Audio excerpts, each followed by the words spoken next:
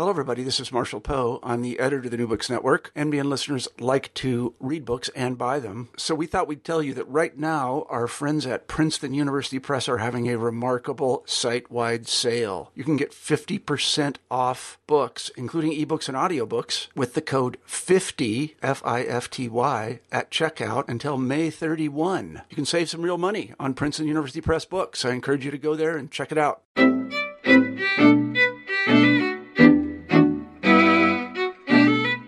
Hello and welcome back to New Books in Jewish Studies. I'm your host, Shira Cohn, and we've got a great show for you today.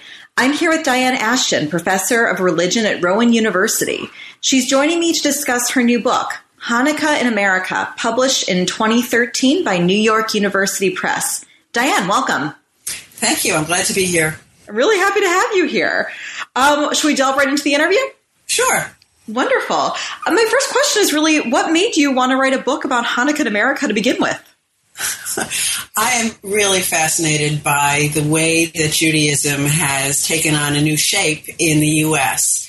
Things have become more important than in other times, and other things have become less important. Most things have become less important, and it seems to have been a real struggle over the many centuries that Jews have been in North America to try to figure out how Judaism was going to survive and how could we transmit it to the next generation in a successful way. And Hanukkah really stood out to me as the example of something that thrived in America, blossomed in America in a way that it really had not in earlier eras of Jewish history. And so I wanted to find out what made that happen. Really interesting. And for our readers that aren't as familiar with it, what is Hanukkah's origin story and where do we get this information from? There were a number of documents from around the 1st century BCE that talked about the rededication of the ancient temple in Jerusalem. And it needed to be rededicated because someone who had conquered Judea, Antiochus IV, who was the king of the Syrians, became obsessed, it seems, according to the documents, with trying to take over Judea in a way that previous conquerors really had not attempted. He really wanted to, first of all, loot the temple. He wanted the money that was for widows and orphans and all of the gold objects that were in the temple. He wanted to take those for himself. But the things that are talked about most often in the Hanukkah story are his attempts to really wipe out Judaism. And we're not sure why he did this. But those stories say that he banned reading of the Torah, he banned circumcision, and he put a statue to Zeus with his own face on it in the temple in Jerusalem. And he installed high priests that he picked, who would go along with his plan to kind of take over things in Judea. This, as you might expect, really upset a few people. Mm-hmm. And so there was a revolt. And the revolt was led by Judah, called the Maccabee.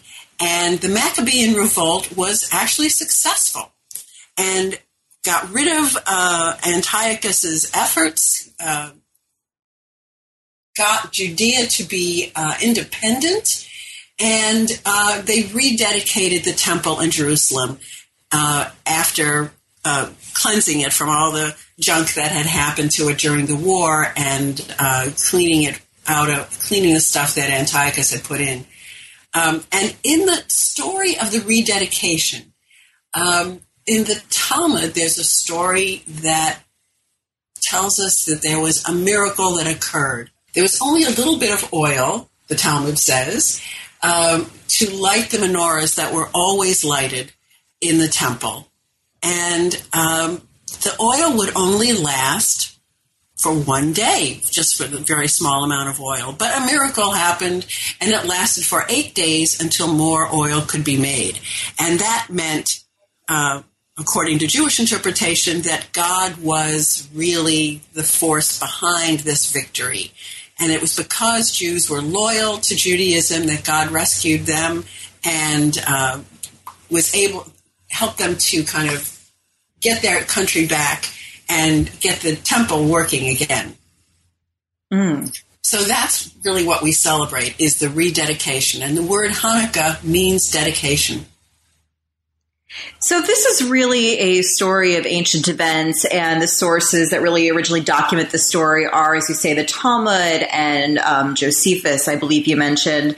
What is the level of observance of Hanukkah as a main holiday between ancient times and, let's say, up until the beginning of the modern period?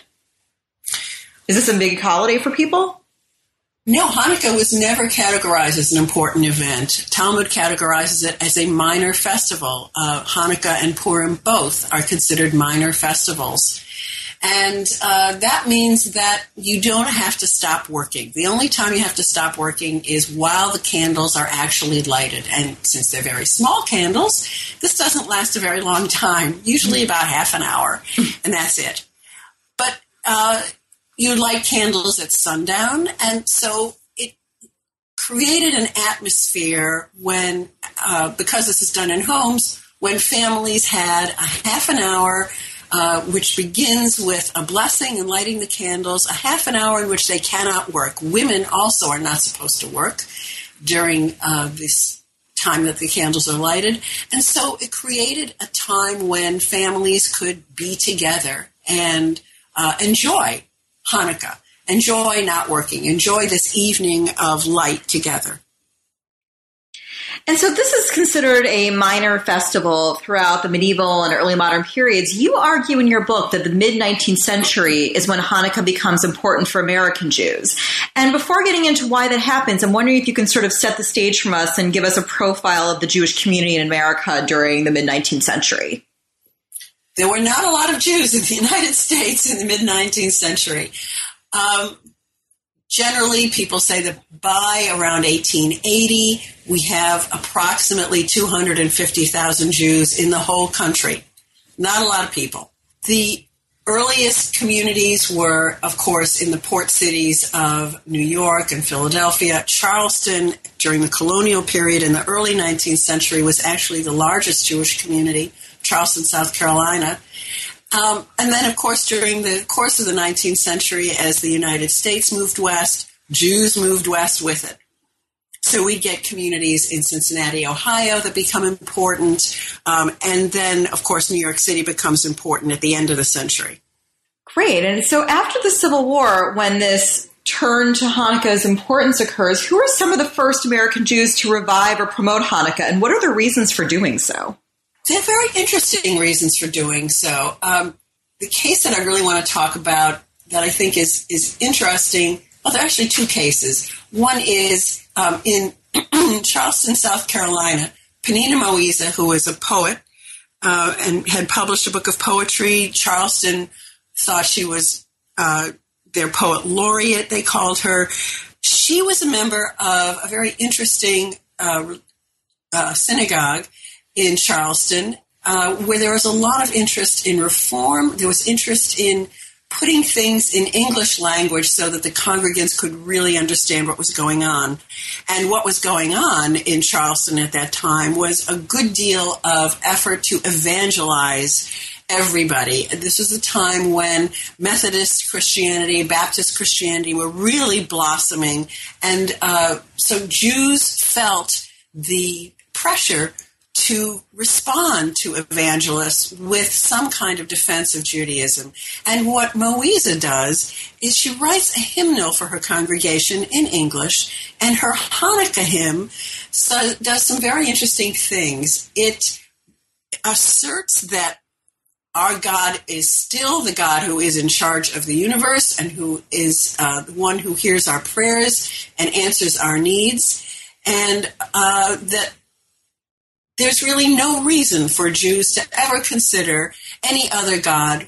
There's no need for that. God will protect us as God protected us in the past and during the Maccabean revolt, which is a really interesting thing because Hanukkah has not been talked about previously as a time when God forgives the sins of Jews, when God in particular protects Jews from evangelists. This is not the kind of thing that's usually talked about at Hanukkah.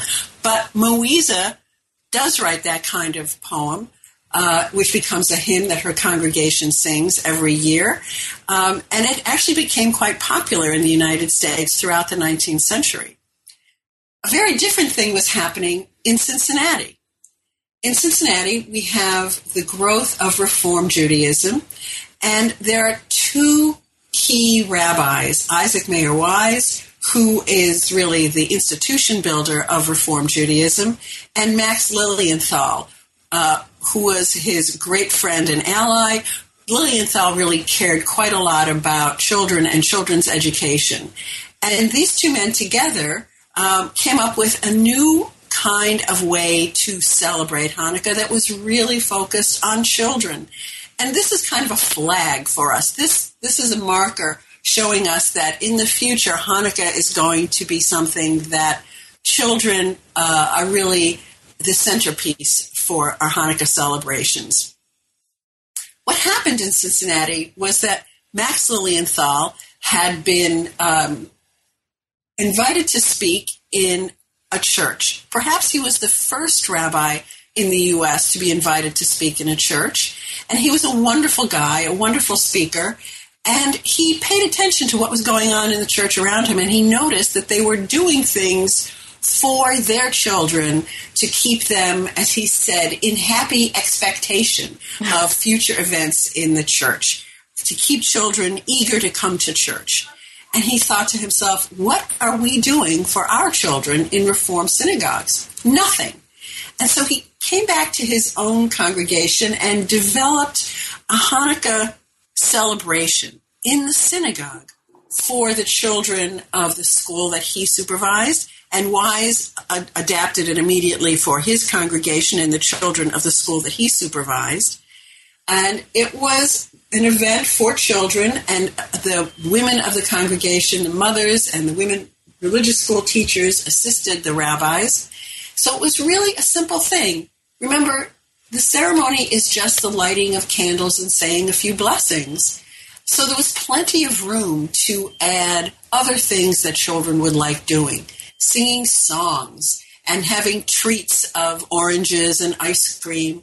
And so they developed these ceremonies, these celebrations, and then they wrote about them in the newspapers that each one edited. Lilienthal had a newspaper that went to children every Saturday or Sunday, and Wise had a weekly magazine that was also read around the country. And in both of these magazines, these men publicized these events, urged people to develop them in their own congregations, and then write in to the newspaper descriptions of what went on in their own congregations. So when we look back at these newspapers, we have a picture of what was going on around the country at Hanukkah as congregations around the country adapted it to what interested them, what they wanted to do.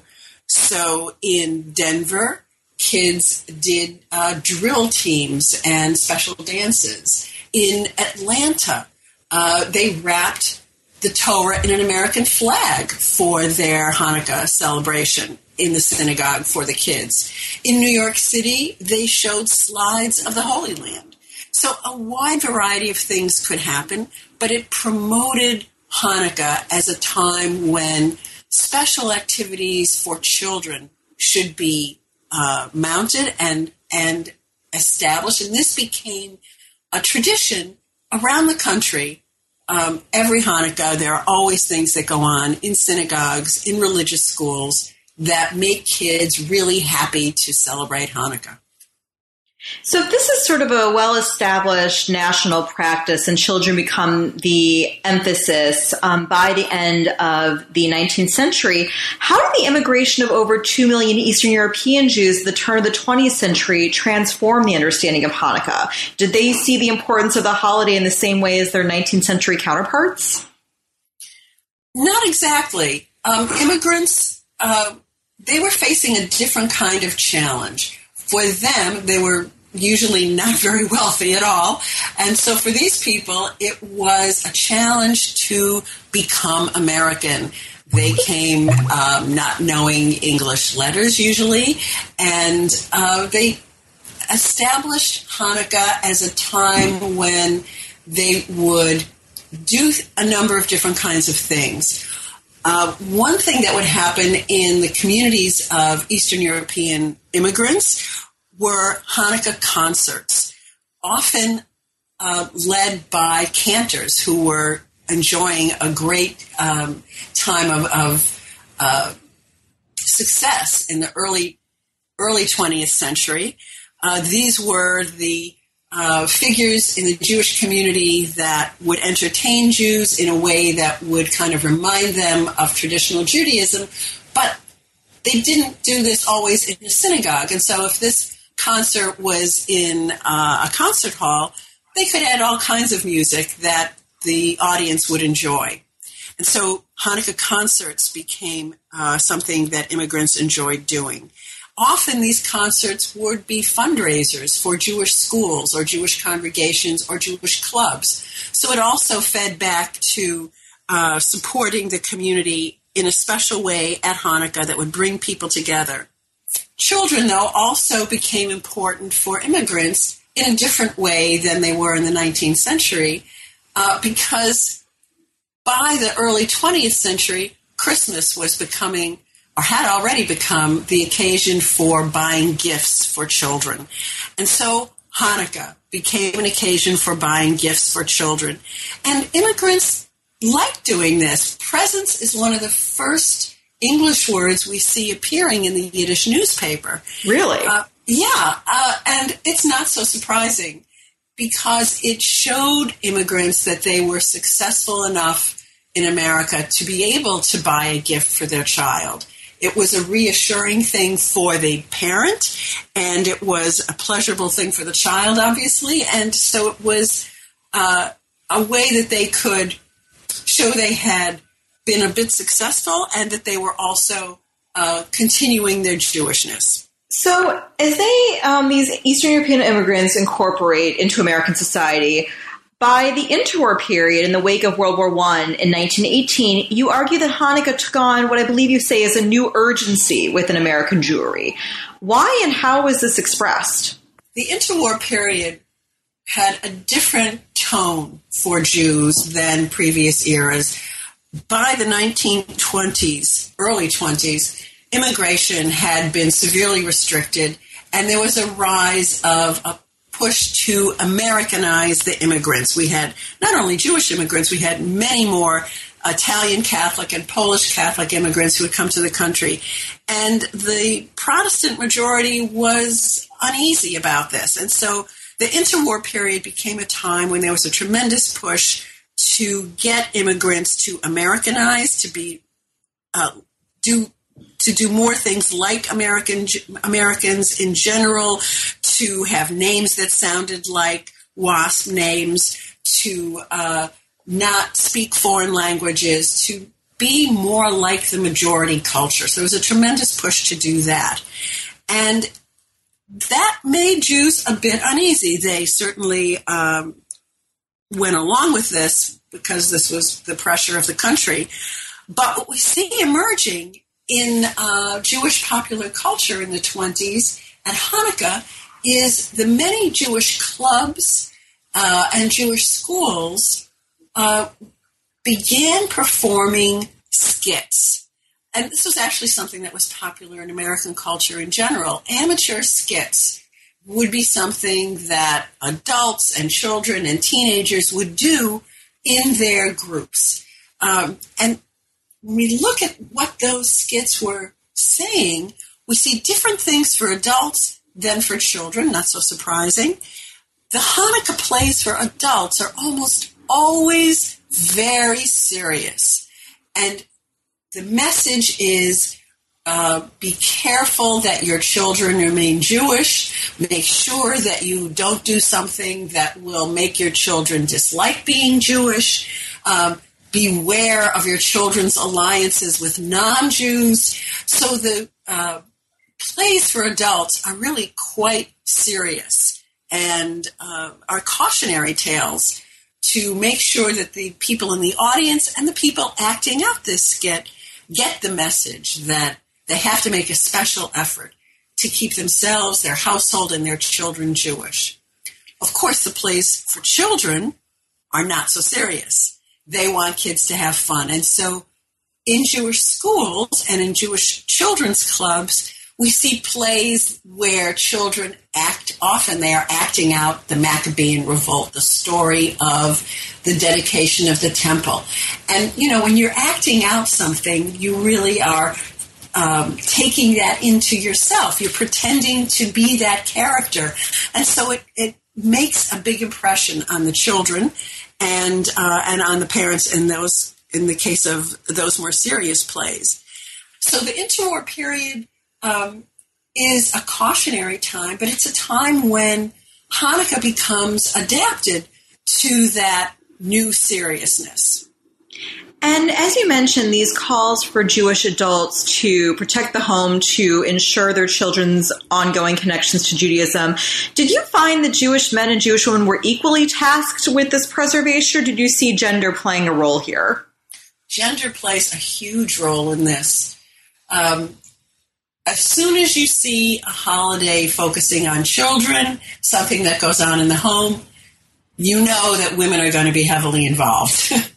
So women become important to American Hanukkah celebrations very early on. In those Cincinnati celebrations, women were really the people who organized the events, who made sure the kids were well behaved, who made sure that the various events were things that kids would like to do. In the 20th century, many of those plays were performed in households, in clubs where the club leader was perhaps a mother. But the other thing we see happening is the women's organizations, the Jewish women's organizations, are becoming nationalized in the early 20th century, and they take on a very explicit responsibility to promote Judaism in their homes. The National Federation for Temple Sisterhoods, which is the Reform Women's Association, makes a very explicit, strong statement that a very important part of our organization is promoting religion in our homes. And very shortly thereafter, the Conservative Women's Organization, the Women's League for Conservative Judaism, does the same thing. And so in their records, we see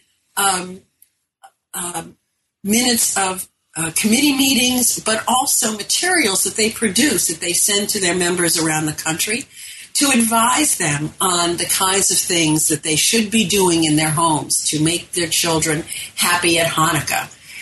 If dad is working late and can't get home in time to light the candles, then mom has to do it with the kids. And so women become educated in doing this and take on a particular responsibility for having Hanukkah celebrations and Hanukkah parties in their homes.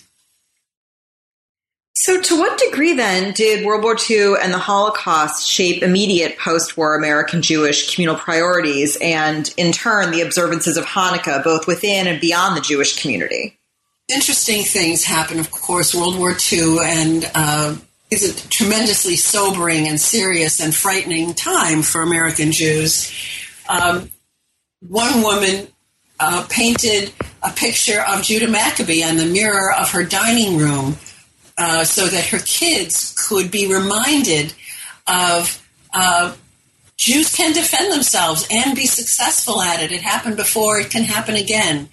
And certainly with the Zionist movement, which takes on Hanukkah as a special holiday for the Zionist movement because it commemorates a revolt where Jews became independent as a country again and took control of their country again, because Hanukkah becomes a very important holiday for the Zionist movement until, of course, they have their own Independence Day. And then that is the big day in Israel instead.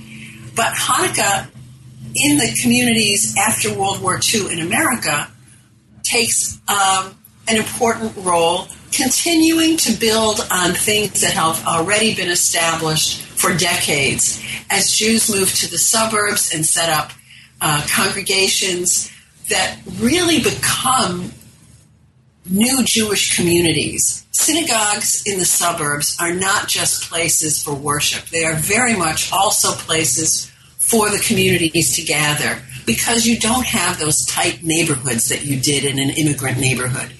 In the suburbs, you have Jews living among many number of different kinds of people, and so the synagogue becomes a community center. Later, of course, we have community centers that were established in addition to synagogues, but even where you don't have a Jewish community center per se, synagogues perform that role. And so Hanukkah celebrations in the synagogue become important times for the community to gather. So there will be celebrations that build on the previous things that Jews have been doing. There would be religious school celebrations for the children, but then the congregation as a whole might have a full day of events with concerts and games and food and face painting and all kinds of events to make Hanukkah a pleasant time for the Jewish community to gather in their synagogue. And then you argue that by the late 1960s, Jews' relative security with their place in American society enables them to diversify their interpretations of Hanukkah's meaning. Can you give us some examples of how the embrace of individuality affects interpretations of Hanukkah? Well, probably the most obvious thing that happens is the rise of the Chavurah movement. Previously, a successful synagogue was one that was a large synagogue, something that had 500, 700, 1,000 families. This would be a very successful synagogue. And then in the late 60s, what you get is, in the early 70s, you get the Chavurah movement. College students who are saying, those synagogues are not warm. They're not personalized. There's a standardization of Judaism that doesn't really speak to the individual any longer. And so we get the Chavurah movement, which began with small groups of people meeting in homes, celebrating either once a month or every week, whatever they wanted to do because they were in charge. And so their celebrations of holidays were the things that they wanted to do in their own community. And those big synagogues adapted this idea to make the synagogue a warmer, more personal place where people would feel that they knew people more personally. And so we began to see a change in the kinds of institutions that are built in the Jewish community in America. And Hanukkah becomes a vehicle for creating new occasions for celebrations where they would be gathering in smaller groups to commemorate Hanukkah, but also to strengthen their own little communities. And to what extent do you see Hanukkah in the post-war period being a space, providing a space for interfaith celebration or more awareness of non-Jews of Judaism? Hanukkah has had almost the entire time it has been developed as a special occasion in the U.S. because of the time on the calendar when it hits. It always has this sort of shadow of the general American grand celebration of Christmas. Hanukkah does not occur at a time of the year when nobody else is having a big holiday. It happens between Thanksgiving and Christmas. And so Jews are very aware that Hanukkah has a backdrop of the American celebrations that are very grand and very enthusiastic and very expensive and are really taking over American culture in a very positive way, a very strong way. And so schools, particularly in the suburbs where you have perhaps a smaller percentage of Jewish students in public schools, become places where congregations, individuals, families have to face this issue of how are we going to have Hanukkah and Christmas? What's going to happen in these communities, in these schools? And so Jews begin to deal with the public school system in a way that did not always happen previously. And events like school assemblies might then become, by the late 20th century, become called winter holidays rather than Christmas holidays. And another interesting thing that goes on by the late 1970s, 1980s, is Chabad becomes more outspoken, more of a physical presence in towns, in Jewish communities, and they begin erecting those very large Hanukkah menorahs in public events. They invite the local mayors, they give everybody a latke, and it's a very open, obvious, positive, enthusiastic Hanukkah celebration, and Jews were kind of surprised at this because up until this point, the largest percentage of American Jewish community political efforts at Hanukkah really were about not having demonstrations of religion in the public sphere. Chabad, the Lubavitcher Chabad said, no, you're going the wrong direction. We need to have a positive celebration of Hanukkah. Their perspective was, if everybody else in America can have their holiday, why can't we? And so their celebrations really became very popular, and Jews found that, it's not an unpleasant thing, and it seemed that Christians were actually happier to have Jews have an obvious celebration of a Jewish religious event. Rather, they would have them do that than try to stop all religious celebrations. So Hanukkah has helped American Jews, I think, turn a different kind of corner in coming out with their religious events, being more open about the holidays that they celebrate, and being more welcoming to non-Jews in those celebrations. Now, let me ask you about what I see as perhaps the most controversial aspect of your book. You spell Hanukkah with an H and not a C. Can you tell me about why you decided to go in that direction? What was your rationale for using the H? Can you settle a debate? All right. So the book is about Hanukkah in America. This spelling of Hanukkah, Hanukkah,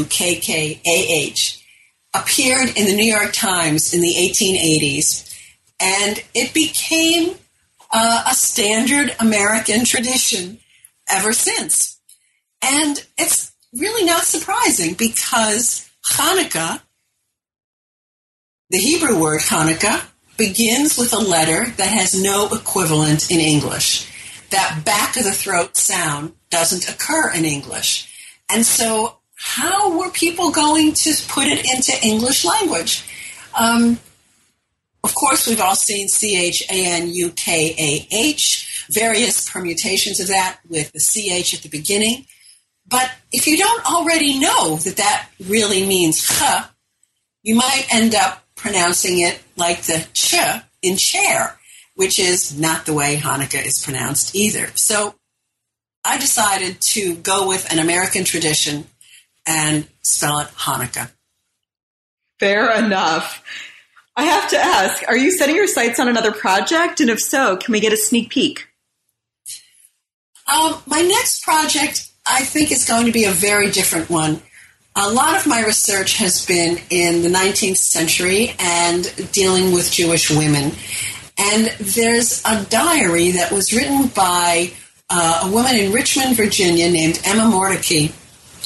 And it was a diary that she kept during the last 12 months of the Civil War.